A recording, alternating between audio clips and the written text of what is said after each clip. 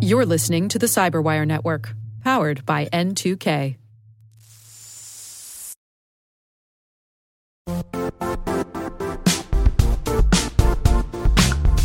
The IT world used to be simpler. You only had to secure and manage environments that you controlled. Then came new technologies and new ways to work. Now, employees, apps, and networks are everywhere. This means poor visibility, security gaps, and added risk. That's why Cloudflare created the first-ever connectivity cloud. Visit cloudflare.com to protect your business everywhere you do business.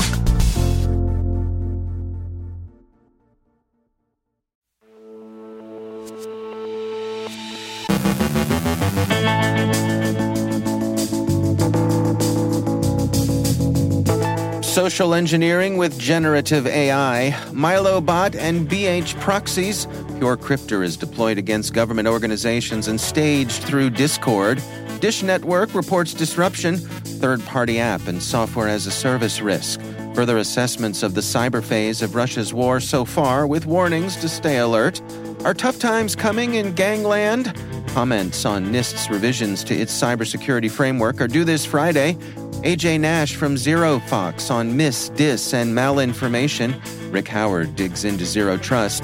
And get this, AI is writing science fiction.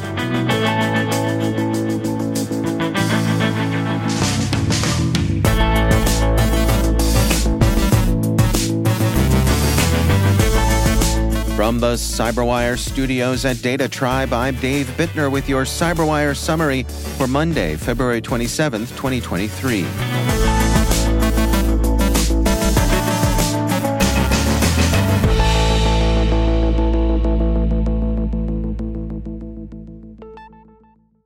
Researchers at Safeguard Cyber have observed a social engineering campaign on LinkedIn that use the DALL-E generative AI model to make images for phony ads designed to gather personal information.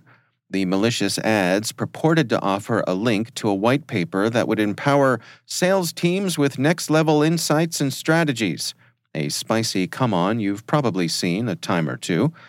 If a user clicks the ad, they'll be asked to enter their personal information, including their email address and phone number, in order to receive the white paper. Safeguard Cyber's researchers comment that this information would be useful in preparing future targeted phishing attacks. Commenting on a report earlier this month from BitSight that described the BH Proxies botnet, residential proxy service, and the actor behind it, Krebs on Security wrote Friday that the goal seems to be a move in the criminal-to-criminal market. BH Proxies seems to be linked to a 6-year-old botnet named Milobot, and its goal seems to be the transformation of the infected system into a proxy.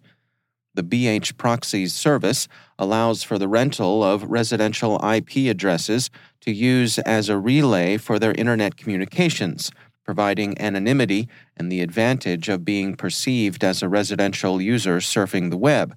It's said to deliver access to over 150,000 devices.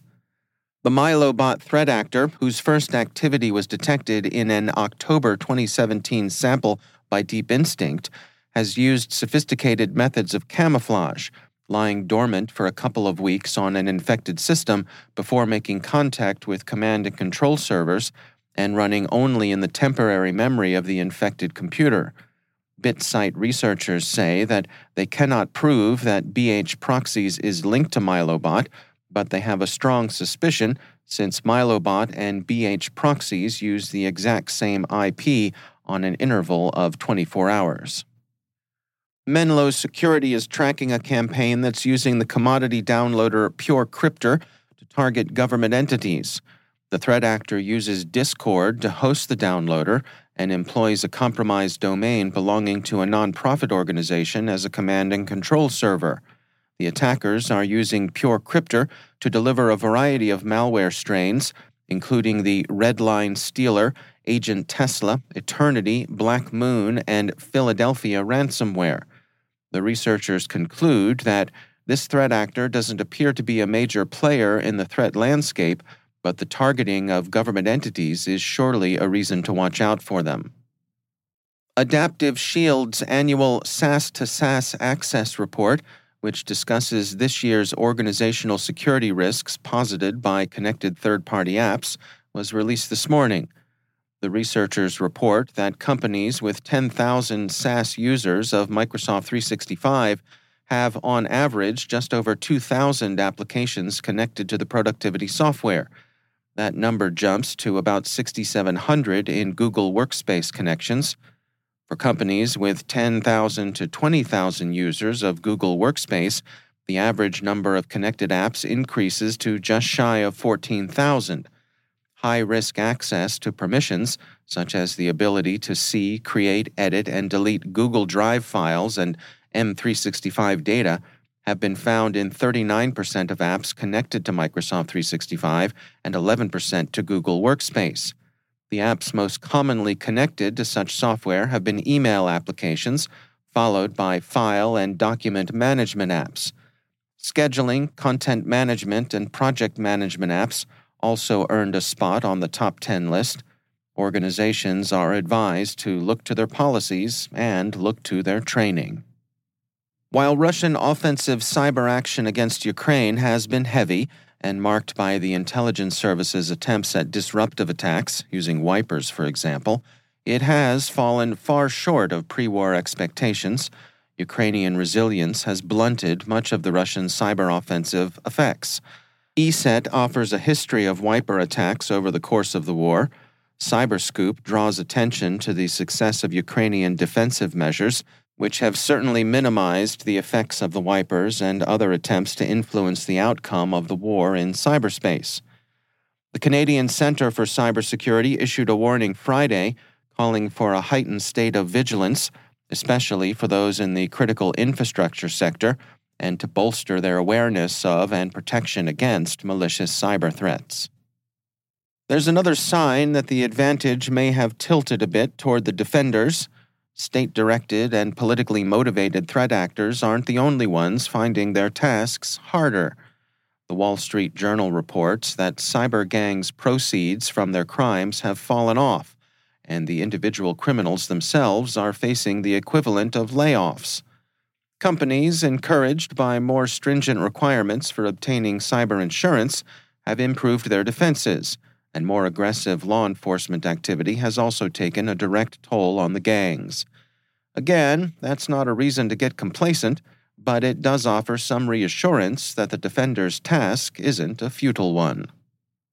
Proposed changes to U.S. National Institute of Standards and Technology's guidance, found in NIST Cybersecurity Framework 2.0 concept paper, Potential Significant Updates to the Cybersecurity Framework, are open for public comment through this Friday, March 3, 2023. Among other goals, the changes are intended to expand the scope of the framework to organizations of all sizes in all sectors. They also reflect an increased emphasis on international cooperation and a more extensive treatment of cybersecurity as an exercise in risk management. Comments on Framework 2.0 can be emailed to NIST. What fresh hell is this? That's what poet Dorothy Parker used to say when she walked into a party.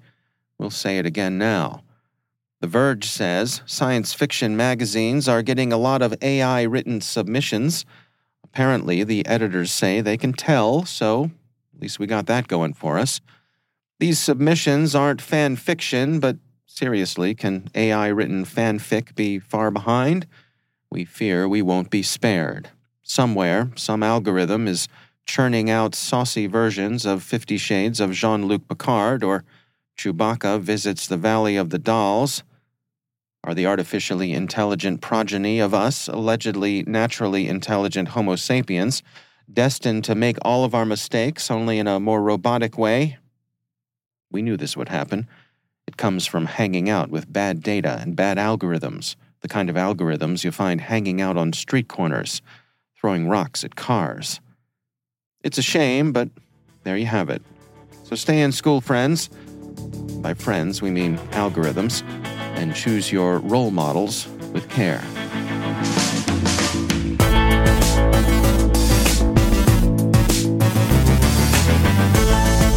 Coming up after the break, AJ Nash from ZeroFox on mis, dis, and malinformation, and Rick Howard digs into Zero Trust. Stick around.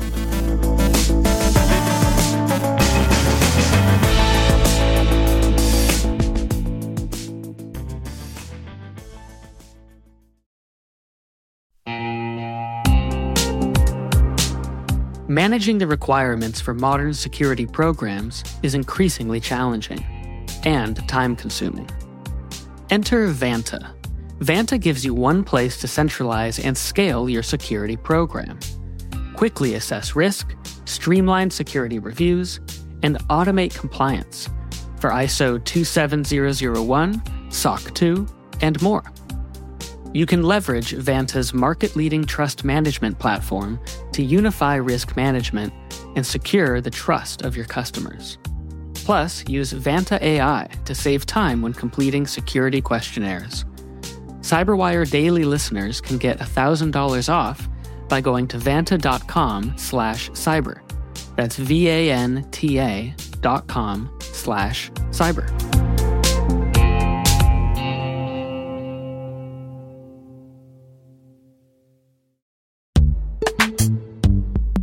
In the dynamic world of enterprise security, identity architects and IT leaders face a major challenge. Growth by repeated acquisitions multiplies the complexity of everything. Multiple IDPs, MFA providers, policy engines that all need to coexist.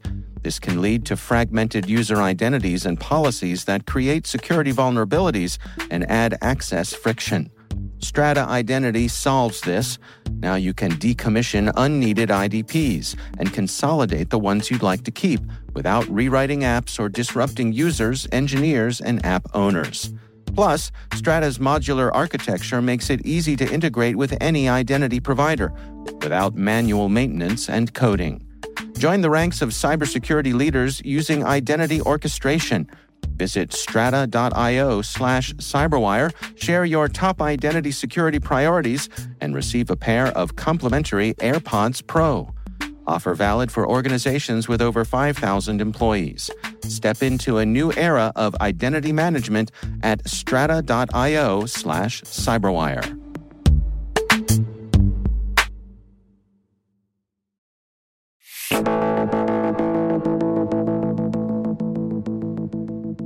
In a recent report outlining predictions for 2023, AJ Nash from ZeroFox outlined the prevalence of mis, dis, and malinformation. He makes the case that they may indeed rank at the top of the list of threats that governments and organizations face in the coming year. On the horizon piece, what we're seeing growth in is mis, dis, and malinformation. We've seen a pretty good sized growth in that area, I would say, over the last 6 or 7 years. In social media, we've seen it in regular media at this point. And this has been a huge threat that I think is really a growing problem that people need to look at, because this is no longer just newsworthy. This is really impacting the lives of everyone that we run into right now. I don't know anybody right now, honestly, that isn't impacted by mis, dis, or malinformation right now. Can we unpack that a little bit, because misinformation, disinformation, I think people probably are clear on, but malinformation, I think there's some nuance there. How do you and your colleagues there separate those three different flavors of information? Yeah, it's a good question. People confuse these terms all the time. To be honest, I've confused them regularly. I'm often having to go back and check my own references because, mis, dis, malinformation, they all sort of blend together, and they're misused. In media, they're misreferred to. So to be clear, misinformation is false information, but it's not intended to cause harm. So a good example of that would be my aunt tells me, hey, I heard a story. Did you hear about this political figure said this or did this, right? Any random thing. She doesn't mean harm. She read it someplace. She believes it's true, and she's passing it along to me. It's misinformation. It's not accurate, but it's being passed along unintended. It will still cause harm, but it's unintended to do so. Frankly, when things go viral, that's what we get to do a lot of misinformation. Disinformation is false information, but it's intended to manipulate or cause damage. So the original source, for instance, if in using the same scenario, my aunt who's quoting something, perhaps where she got it from was intentional. Somebody actually intended to cause harm. They said something that wasn't true about, let's say, a politician they disliked or a sports figure they disliked or a media figure, whatever it might be, right? So they're pushing disinformation, but it's now being pushed around and it's become misinformation along the way. People aren't intending to push it, but they've made it go viral. So there's that subtle difference there. And the other issue that goes in this is sometimes misinformation was never intended to be for harm to begin with. It isn't necessarily disinformation that turned into misinformation. It's just somebody made a mistake.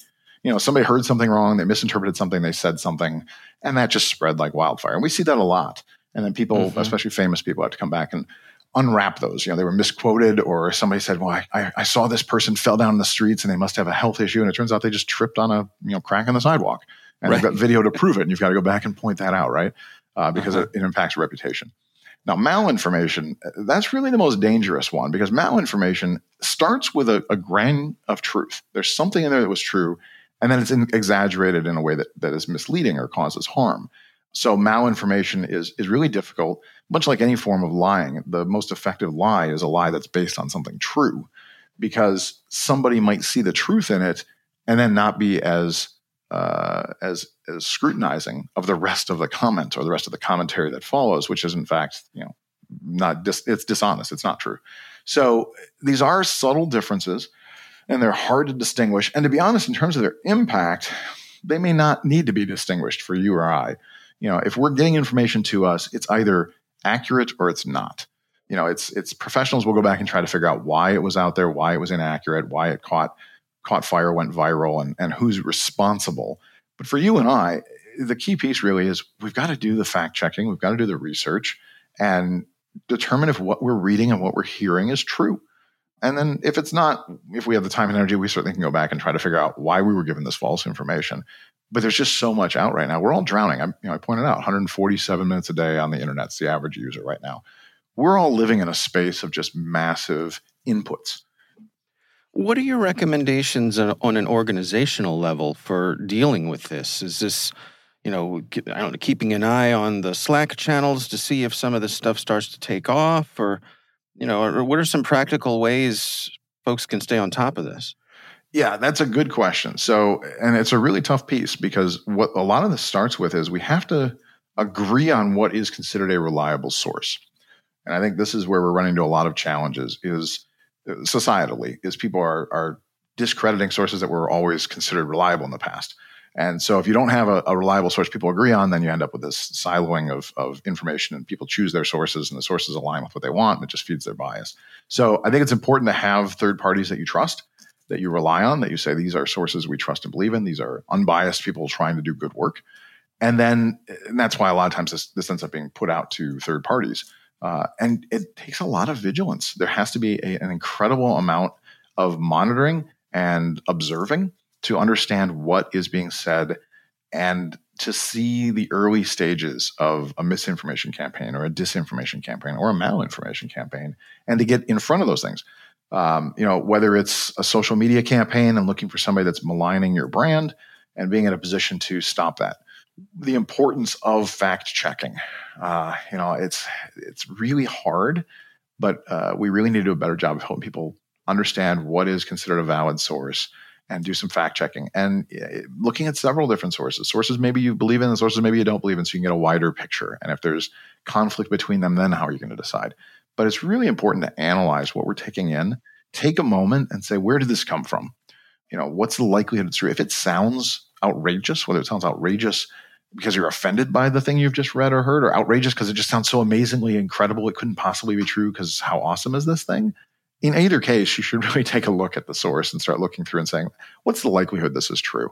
If the politician that I really, really dislike, this horrible story just came out about them and it's going to be a massive scandal, but I haven't read it anyplace else or heard it anywhere else, maybe I should do some research. Maybe it's just not true. It's like any other scam. If it's too good to be true or too bad to be true, it's certainly worth taking time to research and seeing what's there. It's a hard thing to do, but if we don't take the time to do the fact checking, if we don't take the time to do the research, if we just live in our own silos and our own bubbles, we're victims. We're allowing ourselves to be that. We're actually willing victims of that way. We're choosing to be the dupe. We're choosing to be the fool because we like what we're hearing. And that's really the biggest danger. to me in these mis-dis and malinformation campaigns is there are people who want to take advantage of those who are willing to be taken advantage of if they're told the things they want to hear. That's AJ Nash from ZeroFox.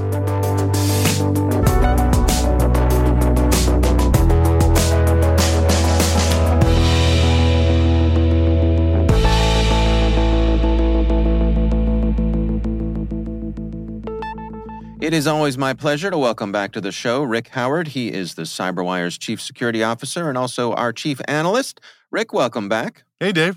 So in our CyberWire programming meeting earlier this week, we were going over all of the published episodes of CSO Perspectives starting back in 2020. And one of the first ones you ever did covered the topic of zero trust as a first principle strategy. It's been over 3 years, Rick. What else you got? Ouch. That is so true. Point well taken, sir. Okay.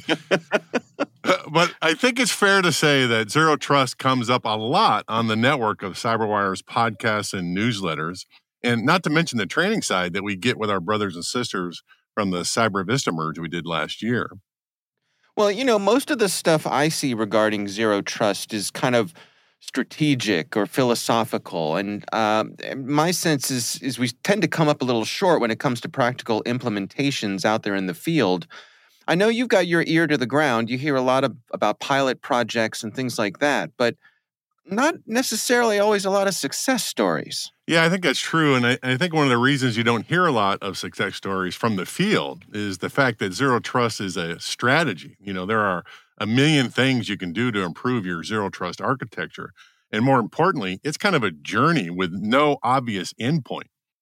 Right. So it's not like you get to the end of your zero trust project and say, folks, we've solved it. We can wrap up. We can move on to something else. Zero trust is complete. We'll check off that box. Yeah, we're going to move on to curing cancer now. No, we don't get to that point yet. I mean, is there anybody you can think of out there who is having success?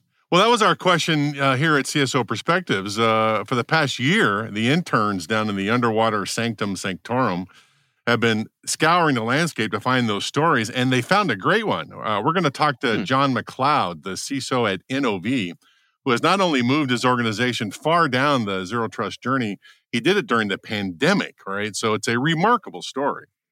Well, thank goodness for the interns. I guess you're going to have to double their meager rations this week as a reward. Yeah, indeed. We'll double their bread and double their water rations. They're so happy down there right now. I'll bet. So that's over on the subscription side. What is on the public side of your CSO Perspectives podcast?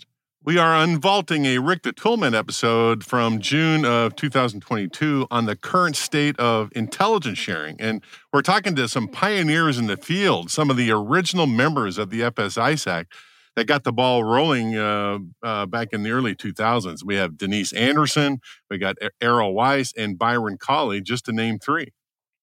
Well, before I let you go, what is the phrase of the week over on your Word Notes podcast? This week we're covering ZTNA, that's Zero Trust Network Access. It seems to be a theme for our little conversation here, right? But these are the technologies that directly support the Zero Trust strategy. And we even hear from the father of the concept, John Kinderbach. All right, we'll look forward to that. Rick Howard, always a pleasure to speak with you. Thanks so much for joining us. Thank you, sir.